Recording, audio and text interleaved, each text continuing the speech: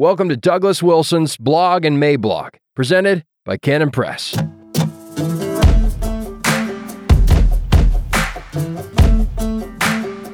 Glossary on the Relationship of Christians and Jews, December 7th, 2022. Introduction. At a recent meeting of Knox Presbytery, CREC, we adopted two short statements on ethnic issues. These statements reflect the position of our presbytery and were entered accordingly into our minutes. The first passed unanimously and the second with one dissenting vote, and that was only because he believed the second one was redundant, having already been covered by the first statement. The second thing our presbytery did with these statements is that we recommended them to the council of the CREC for consideration as memorials for our entire denomination. But as we think through that process, it is to be hoped that we have a good bit of discussion beforehand, and hence this post. Here are the two statements. On ethnic balance. We believe the human tendency to congregate around shared affections is natural and can be good. It creates the blessing of cultures and subcultures, for example. But as with all natural goods in a fallen world, there is a temptation to exalt it to a position of unbiblical importance, thus making it an idol. While an ethnic heritage is something to be grateful for, and which may be preserved in any way consistent with the law of God, it is important to reject every form of identity politics, including kinism, whether malicious, vainglorious, or ideologically separatist, segregationist. Knox Presbytery, December 1st, 2022. The second one was on a particular form of ethnic sin, on anti-Semitism. We believe the conversion of the Jews is key to the success of Christ's Great Commission, and it is incumbent upon us to pray and labor toward that end. While apart from Christ, the Jews are, as all others, alienated from God. They have remained an object of God's care because the gifts and calling of God are irrevocable. God's plan for converting them is for them to see Gentile nations under the blessings of Christ's lordship, thus leading them to long for the same. Hence, the cancerous sin of anti-Semitism has no place in God's plan. Knox Presbytery, December 1st, 2022. Even though Dave Chappelle recently cautioned us to be very careful, saying that two words should never go together, those words being the and Jews, we are going to hazard it anyway for the sake of your blessing and edification. What are Christians to make of the Jews? So then, to the glossary. This glossary is arranged in alphabetical order, so if you want to make any systematic sense of it, you may have to read through it twice, and some of the definitions and explanations will overlap. This is not meant to irritate you, but rather to enrich your experience, and you are most welcome. Some of these definitions are not controversial, while others require more detailed argument than I can provide here.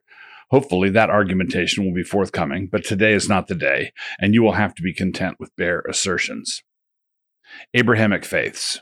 This is a common way of referring to Christianity, Judaism, and Islam, as though the fact that we are all people of the book minimizes the differences between us. While it is true that there are numerous historical connections and a shared history at many points, this could also be said of Israel, Edom, Ammon, and Moab. The fact that we all have a book doesn't mean the books say the same thing. Anti-Semitism. Anti-Semitism is the idea that Jews are uniquely malevolent and destructive in their cultural, economic, and political influence in the world. As defined elsewhere, ethnic sin is either malicious, vainglorious, or separatist, but the anti-Semitic forms of it usually tend toward the malicious. Ashkenazi Jews. Jews worldwide can be divided into three major groupings. There are the Middle Eastern Jews, Sephardic Jews, Spain, Portugal, and Ashkenazi Jews, Central and Eastern Europe. A common assertion among anti-Semites is that the Ashkenazi Jews converted to Judaism a number of centuries after Christ, and thus there's not a drop of Abraham's blood in their veins. This matters to them because over 90% of American Jews are Ashkenazi and around 50% of Israeli Jews are. A lot of what we identify as Jewish is actually Yiddish, Ashkenazi. There are two responses to this. One is that genetic research indicates that Jews worldwide all have a blood connection. The second reply is that it doesn't really matter if the Ashkenazi are all descended from some Turkic tribe that converted to Judaism centuries ago. When Abraham was circumcised, his whole household, with hundreds of men in it, including his slaves, were also circumcised. Genesis 17:23. This means that a bunch of the first-generation Jews, plank owners, did not have Abraham's DNA in them either. It has always been a matter of covenant, not blood. So for Christians, what this question should amount to is whether a tribe of people could bind themselves by covenant to the line of Hagar, Galatians 4:25. And the answer is yes. Biblical scholarship. The fact that Jews do not accept the fact that Jesus was their Messiah has not robbed them of their ability to contribute significantly to biblical scholarship. From the time of the Reformation on, Christians have been noted for their willingness to learn particular things from the rabbis, including Hebrew. The fact that scholars like Robert Alter do not see their Christ in the text does not mean they see nothing in the text. Christian. In these discussions, I use the word Christian in two senses. The first refers to someone who accepts the truth of the Apostles' Creed and who has been baptized in the triune name. This means that the individual concerned is not a Buddhist, Hindu, Muslim, etc. The second use of the word Christian refers to someone who has the root of the matter in him and who has been born again to new life in Christ. This means that the individual concerned is not going to hell when he dies. Claims of the Messiah. Jesus is either the Messiah promised in the Old Testament or he is not. There's no real way to split the difference on such a question. If the claim is false, then Christians are guilty of perpetuating the most preposterous fraud. If the claim is true, then pious Jews studying the Old Testament are like Shakespeare scholars who have devoted their lives to the study of Hamlet, but who have failed to recognize the Prince of Denmark. As just mentioned, it is not possible to have Jesus be the Messiah, quote-unquote, for the Christians, and not the Messiah, quote-unquote, for the Jews. That might seem a mild form of relativism, but relativism always metastasizes. Conversion of the Jews. In classical Reformation theology, the conversion of the Jews was the long-hoped-for, long-prayed-for event that was to usher in the evangelization of the entire world. Andrew Marvell refers to it in his poem about his coy mistress, and the Westminster Divines included it in their larger catechism. Question 191 asks what we should pray for when we pray for the kingdom to come. Among other things, we pray for, quote, the gospel to be propagated throughout the world, the Jews called, and the fullness of the Gentiles brought in. This was held because of their broadly shared interpretation of Romans 11, see below. Covenant. A covenant is a solemn bond sovereignly administered with attendant blessings and curses. This is the structure of all covenants, including the covenants that bind people in their unbelief. The Apostle Paul teaches that unbelieving Jews are in covenant with Hagar, not Sarah, Galatians 4:25, and that whenever Moses is read, a veil lies over their heart, 2 Corinthians 3:15. Cultural disintegration. When previously stable societies start to disintegrate, as ours is currently doing, it is easy for distressed individuals to start looking for easy answers and readily identifiable scapegoats. When such a situation arises, hostility to the Jews frequently presents itself as a viable option. For Christians, it is not. Deuteronomic blessings. The Apostle Paul taught that the blessings to an obedient Israel in Deuteronomy are promises that are available to Gentiles through Christ, Ephesians 6:2. This reality is the hinge upon which his argument in Romans 11 turns. Deuteronomic strategy. The Apostle Paul wants the Gentiles to live under the Deuteronomic blessings of God's covenant kindness. This will result in high achievement by grace, as opposed to the high achievement by dint of raw human effort. The pattern for this is the great contrast set up in the magnificent movie Chariots of Fire. There, the Jewish runner, Harold Abrams, is a wonderful runner, but he is under the law. He is driven and eaten up with ambition. His counterpart, Eric Liddell, the Christian, is also fast, but not driven, rather carried. When he runs, he feels his pleasure. High achievement by grace is something that would provoke the Jews under the law to envy. Paul wants to provoke them to envy. Paul knows his people. He knows that this is a people upon whom this strategy will work. Living under Deuteronomic blessing is not a matter of merit, but rather is all of grace. Because it is gift, this makes it all look so easy. In contrast to this, the anti-Semite envies the Jew and resents his success. This is not anti-Semite so much as it is anti-Pauline, and at the end of the day, anti-gospel. So the Jews must envy us, not the other way around. And the only way this will happen is by grace, only by grace. Dispensationalism. It is recognized that there are various strains of dispensationalism, and that what is said here does not apply to all of them. But a common form of dispensationalism holds that God has two peoples, Jews and Christians, and that when the Jews rebuild the temple in Jerusalem, animal sacrifices will resume there, and God will receive those sacrifices, the book of Hebrews notwithstanding. The net result of this theology has been a form of Christian Zionism, and see Zionism below, under the Z's. Egalitarianism. Egalitarianism is a leveling impulse and resents anyone who, through hard work, grit, perseverance, and talent, makes them feel small and insignificant. See the next entry on envy. Envy. Because the Jews are a high-achieving people, they have a tendency to awaken envy among those who feel left behind or excluded. Tension between ethnic groups is frequently a competitive tension, and this should always be remembered. Ethnic sin. The modern secular world has made racism the ultimate sin, but it is a sin against their catalog of sins. But the scriptures do not teach us to group people by skin color, whether to praise or to blame. The Bible does teach us quite a bit about tribes, languages, empires, peoples, and more, and the theme of this teaching is that in Christ all such distinctions are backgrounded. But backgrounded does not mean annihilated or vaporized. As Christians interact with people from ethnic groupings distinct from theirs, they must not give way to animosity or to patronizing vainglory or to separatist avoidance. Gospel. The gospel is the message that through Christ, through his sinless life, his death, burial, and resurrection, Israel finally got it right. Because of Christ and through faith in him, the incident with the golden calf can be forgotten forever. High-performance people. For many reasons, too variegated to go into here, the Jews are a high-performance people. This means that when they are bad, they are high-performance bad. And when they are productive, contributing members of society, they are high-performance, fruitful, and good. Anti-Semites frequently point to the high preponderance of Jews among the Bolsheviks, say, or pornographers, or the Frankfurt School. What they don't do is point to the counterpart phenomenon when we are talking about violin masters, or patent holders, or Nobel Prize winners, or the Austrian School of Economics. Holocaust denial. In talking about the Holocaust, we need to be careful to define terms. Our language has been so corrupted that we now take any form of disagreement as a denial of quote-unquote undisputed facts. Thus, we now have climate denial and election denial and so forth.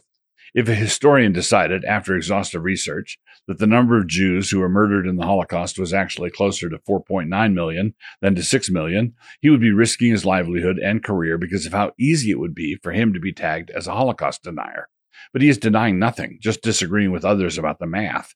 So I want to reserve the phrase Holocaust denier to someone who just flat claims that the entire thing was a Russian slander on the German people, that there was no final solution, and that the stories about the gas chambers were greatly exaggerated. Jew. A Jew is someone who has a shared ethnic and cultural heritage with other Jews, going back to the time of Abraham. Proselytes have been grafted in during that time, but as mentioned above, this does not alter the covenantal connection. With this as their shared experience, Jews differ widely among themselves with regard to what they believe. There are secular Jews, Reformed Jews, conservative Jews, and Orthodox Jews, not to mention others. Jewish humor. One of the things that makes anti-Semitism such a difficult thing for me to understand is that I so appreciate the distinctive Jewish sense of humor. Okay, hands up, this is not my strongest argument, but I'm still going to include it anyhow. One time, shortly before Hitler took power, one of his brown shirts was walking down the street and walked past a Jew going the other way. As they passed, the brown shirt sneered and said aloud, "Schwein." The Jew just tipped his hat and said, "Cohen." Jews and Galileans. Within the pages of the New Testament, a clear distinction is made between two kinds of Jews, Galileans and Judeans. But the Greek word Judaios can be translated either as Jew or Judean. Given the way the New Testament highlights the differences between the two regions, I think it makes sense to render a number of the passages that are usually translated as the Jews differently. Thus, quote, "And therefore did the Judeans persecute Jesus and sought to slay him, because he had done these things on the Sabbath day." John 5:16. Judeo-Christian tradition. I believe that this phrase is inaccurate at worst and anachronistic at best. The Judeo part of the tradition comes from the fact that Christians never abandoned the Old Testament the way Marcion wanted them to. There is therefore commonality between the Jewish tradition and the Christian tradition, but not a great deal of commonality. Not so much that we could call it one tradition. Again, the place of Jesus is not a detail. Need for the gospel. As sons of Adam and daughters of Eve, the Jews, like all other human beings, are dead in their trespasses and sins. Apart from Christ, they are utterly lost, like all the rest of us, and need to be converted to God if they are going to live forever with him. Romans 11. In Paul's illustration of the olive tree in Romans 11, he says that unbelieving Jews were cut out of the olive tree, and the Gentile branches, wild olive branches, were grafted in. Romans 11:17 through 29. This olive tree is the tree of the Abrahamic covenant.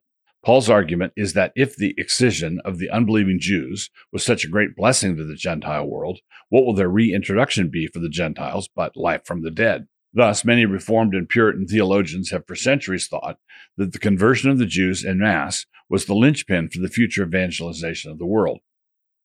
Supersessionism. Supersessionism is the belief that the church is Israel now. All the promises of God are fulfilled in Christ, and only there. 2 Corinthians 1:20.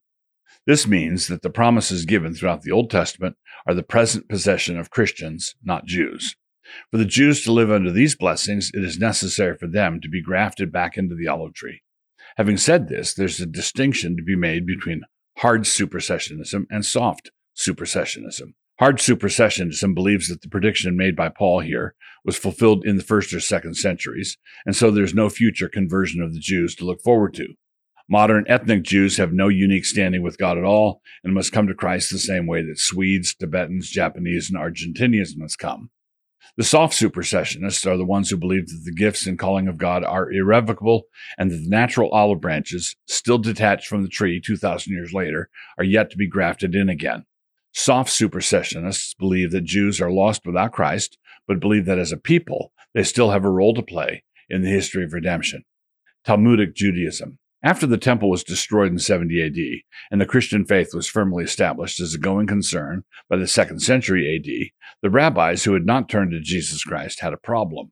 How were they to maintain their distinctiveness from the Christians when they no longer had a temple and hence could not practice the Judaism of the Old Testament?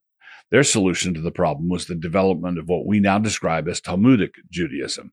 The thing to emphasize for Christians is that this is not the religion of the Old Testament. There are many connections to the Old Testament, but this was a faith that came into existence after the time of Christ. Zionism. Zionism is the belief that Jews have the right to live in their ancestral homeland, and that this homeland is roughly the territory of the modern state of Israel. Zionism as a movement began in the 19th century when they had no territory, and their dream was realized in 1948 with the establishment of the State of Israel. When Zionism was first establishing itself, the claim was a scriptural one. This was their ancestral land, and it was a de jure claim, with them saying that they had a right to the land. Whatever you make of that claim, Zionism is now a de facto reality, with millions of people living there on the basis of the earlier Zionist movement. This means that someone might live in Tel Aviv and not be a Zionist, and someone could be a Zionist and live in Brooklyn. These things can be complicated. I don't agree with manifest destiny, but I still live in Idaho. Suffice it to say that leftist anti-Semites are prepared to grant the claims to ancestral lands to pretty much anybody except the Jews. If you are enjoying these videos and would like to support this channel and the work of Canon Press, join up at Canon Plus. Just click the link, create an account, and have a look around. If you use the restrooms, leave a dime on the counter.